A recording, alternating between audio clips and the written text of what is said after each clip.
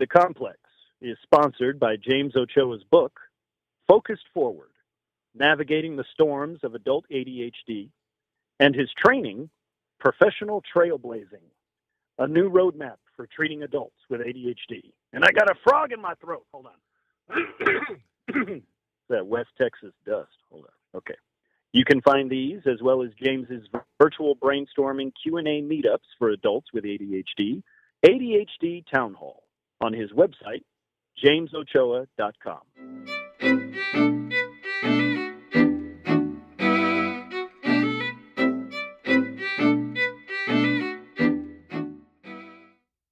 Hey everyone, welcome back to Afterthoughts. We're going to be doing Afterthoughts for episode 5 today of season 2.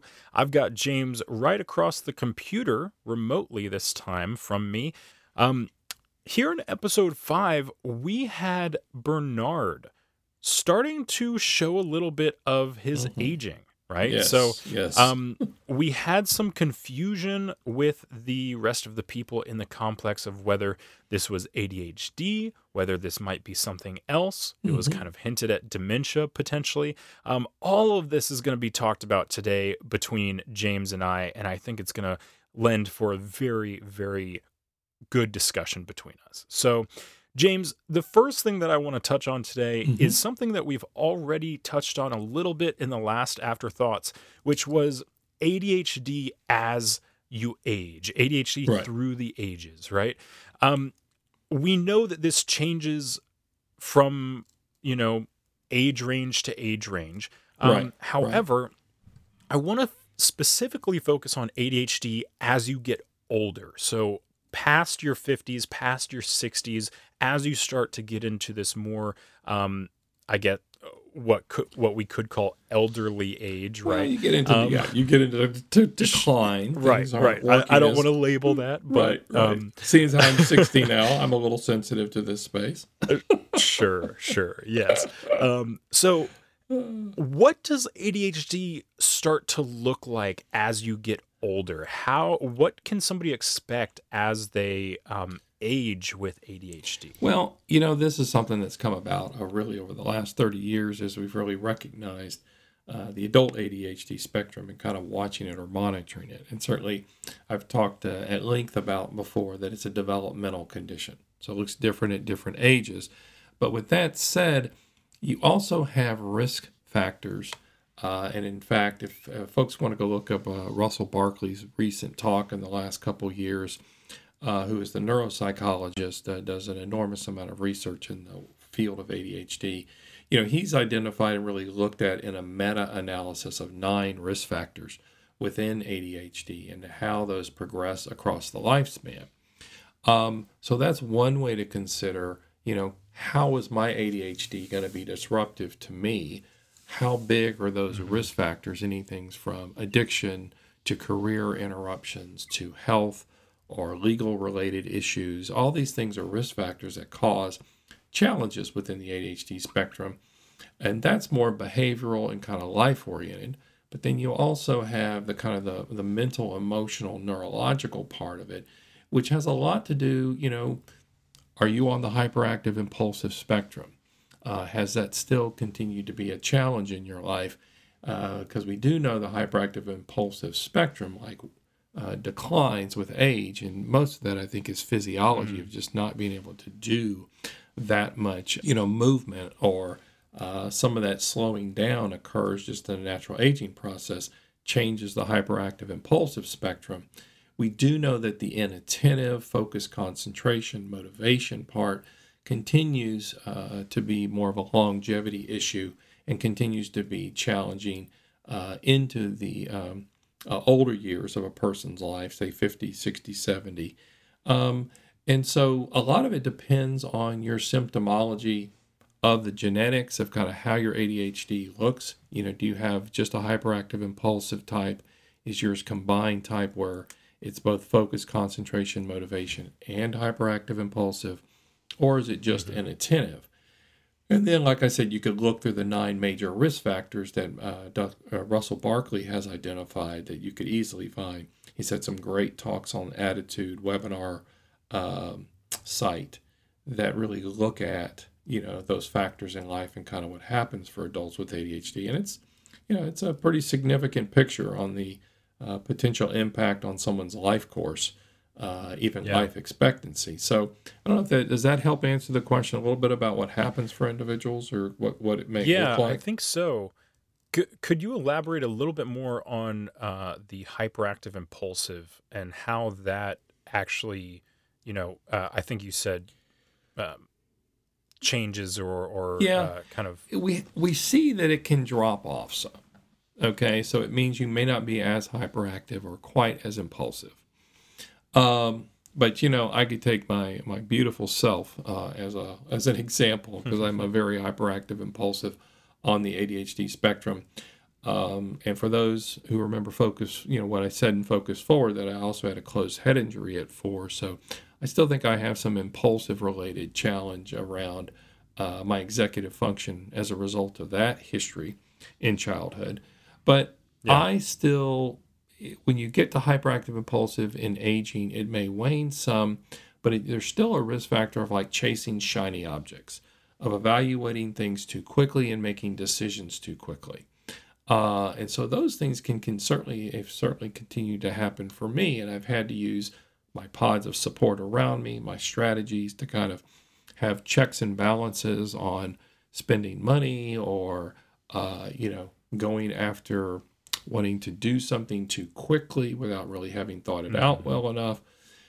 And so, for some, that hyperactive piece can wane because I don't physically have the effort anymore. But it can still be problematic at times. And every individual is a little different based on their risk factors. So if a Right. person has set up really good strategies in their life and really good systems that they have to kind of take them into aging, like I remember one individual I worked with who retired from her career in her early 60s. She owned a business, she sold it, she had enough money to live the rest of her life, and she thought she'd be fine, you know. Hmm. Um, but 2 or 3 years later, she was just in all kind of emotional storms and distress. Um, didn't really recognize she had ADHD. It was her granddaughter who was diagnosed, who said, "Hey, Grandma, I think I know what's going on Mm. for you."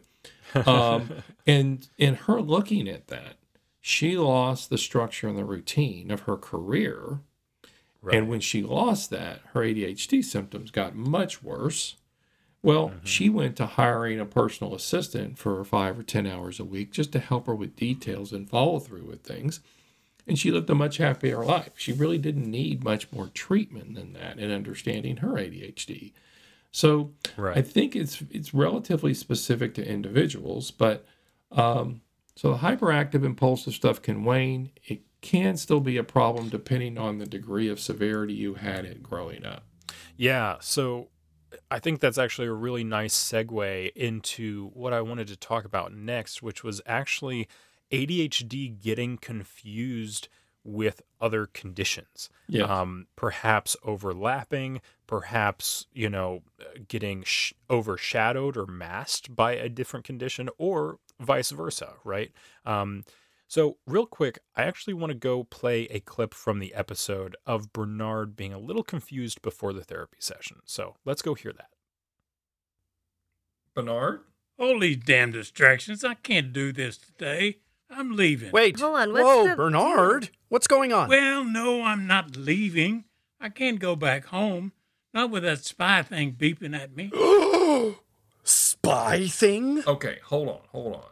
Let's just sit down and talk about this for a second. Bernard, you sound upset. Something doesn't seem right. Well, of course I'm upset. I don't know about y'all, but that blinking red light has made me about lose the will to live. And then those beeps in an out of tune A flat of all tones to pick. One minute I think it stopped, the next moment it doesn't. No wonder I can't sleep in that apartment. Bernard, what are you talking about? What am I talking about? You pretend you don't know. You're the one that set it up, after all. There's one in every room. You know what I'm talking about. But we don't. I mean, maybe we could help you if you could just tell Y'all us. pretend it's not happening, but when your landlord comes into your house and puts his spy equipment on our ceilings and it Bernard, beeps. I didn't put anything in your ceiling. Jules, are you absolutely sure? What?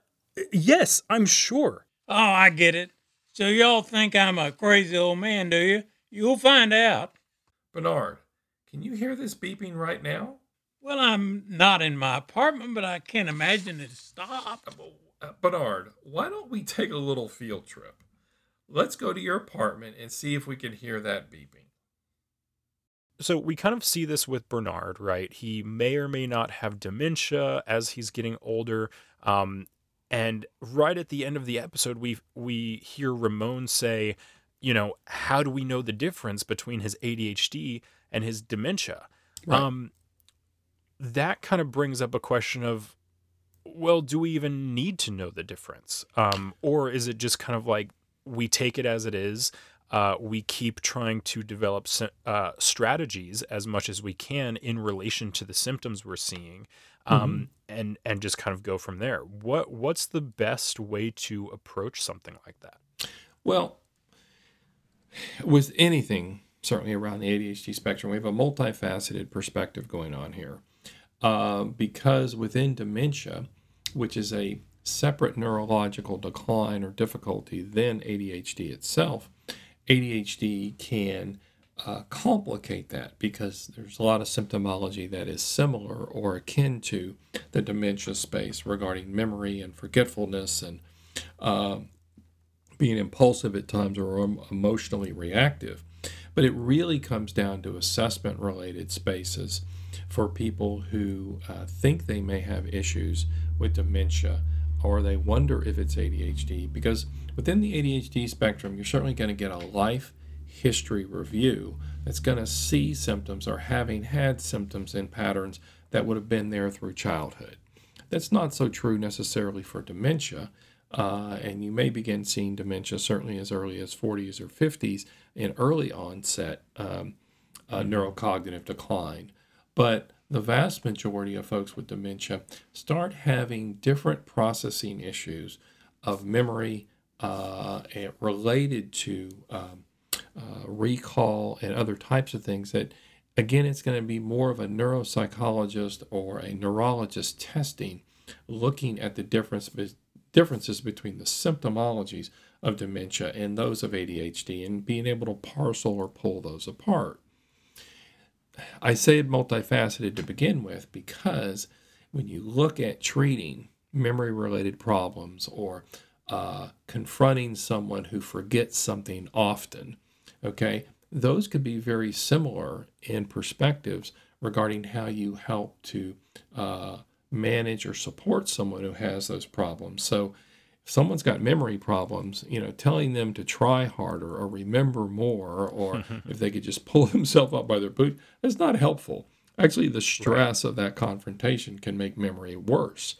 And certainly that's even rarely helpful with people with ADHD, right? Right, right. And so that the stress of feeling like someone is, on me or someone is mad at me or frustrated versus someone who's compassionate, someone who's empathetic with, okay, these are challenges that are going on. This is affecting the whole family system.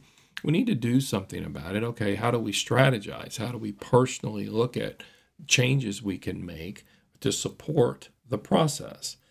And so with much of it, the compassion and empathy is a most critical factor for others around the individuals.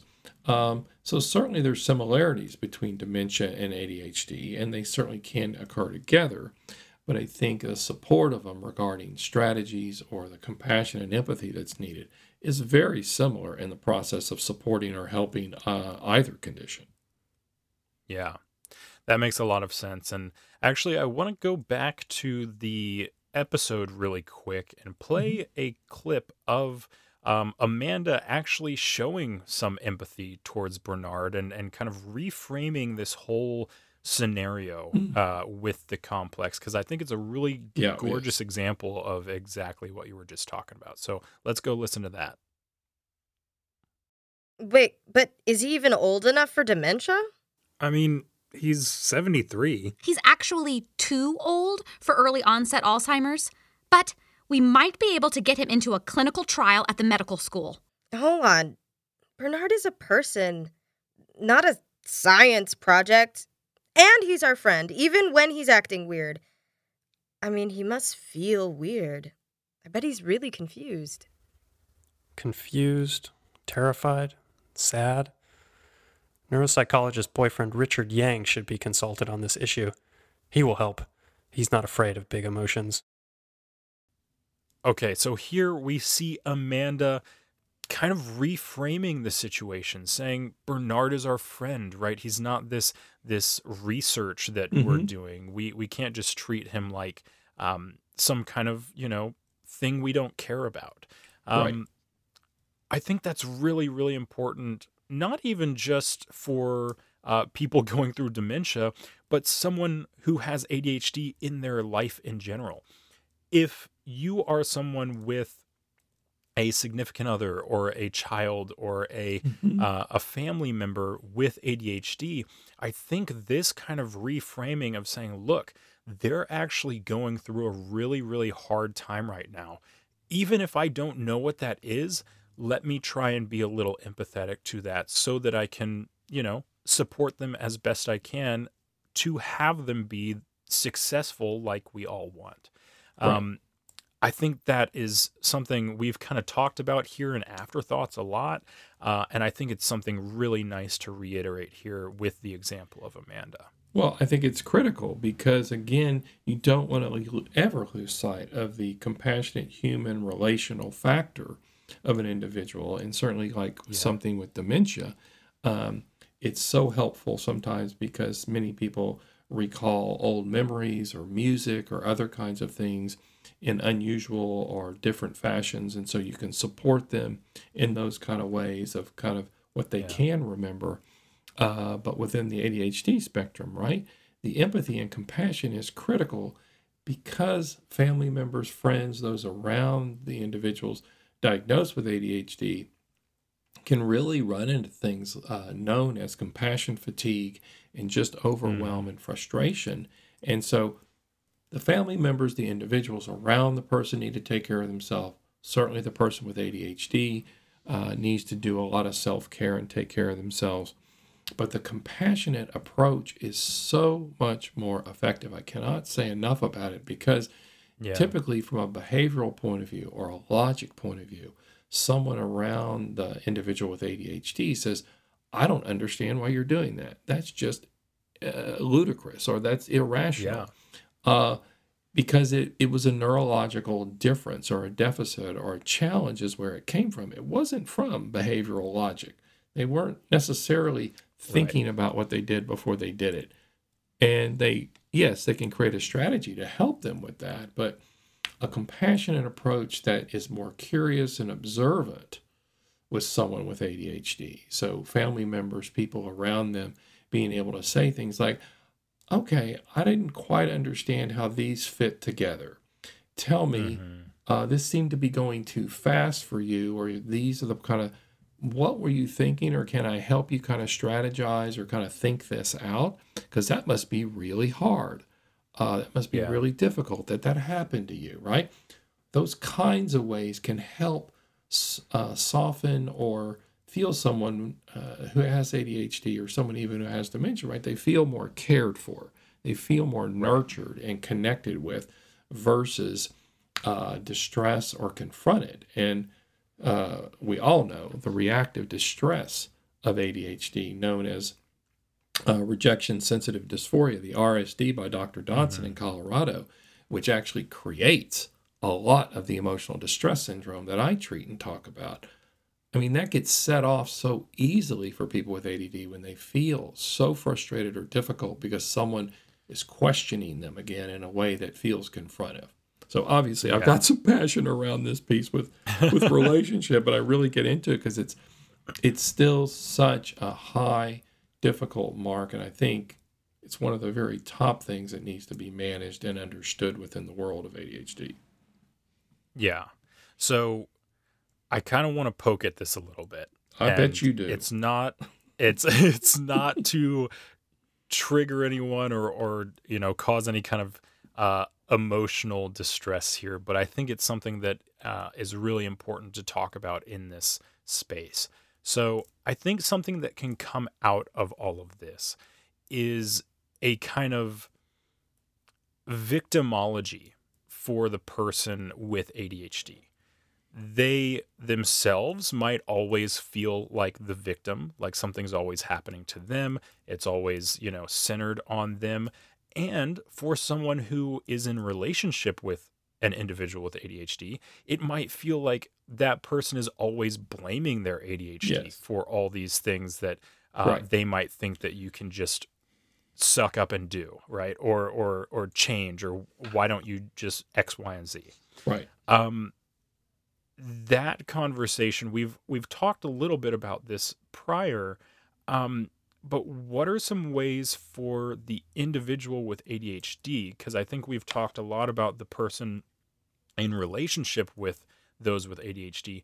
What are some ways for the person with ADHD to resource themselves in these situations, to make it feel less like they are a victim, or make it feel less like they have to do. I'm trying to avoid no. the term of blaming the ADHD, but you get you're- what I mean. I do get what you mean, and it's you always, Jules, you're very good at picking out the $1 million questions in the ADHD spectrum, meaning that the things that really become problematic and difficult, and one of them is ADHD is an excuse.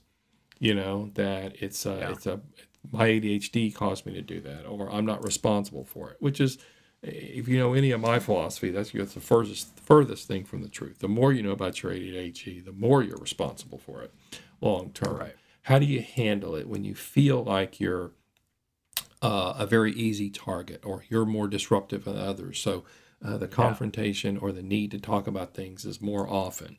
And this is an insidious issue that goes on forever in a lot of ways on the ADHD spectrum, because it doesn't go away.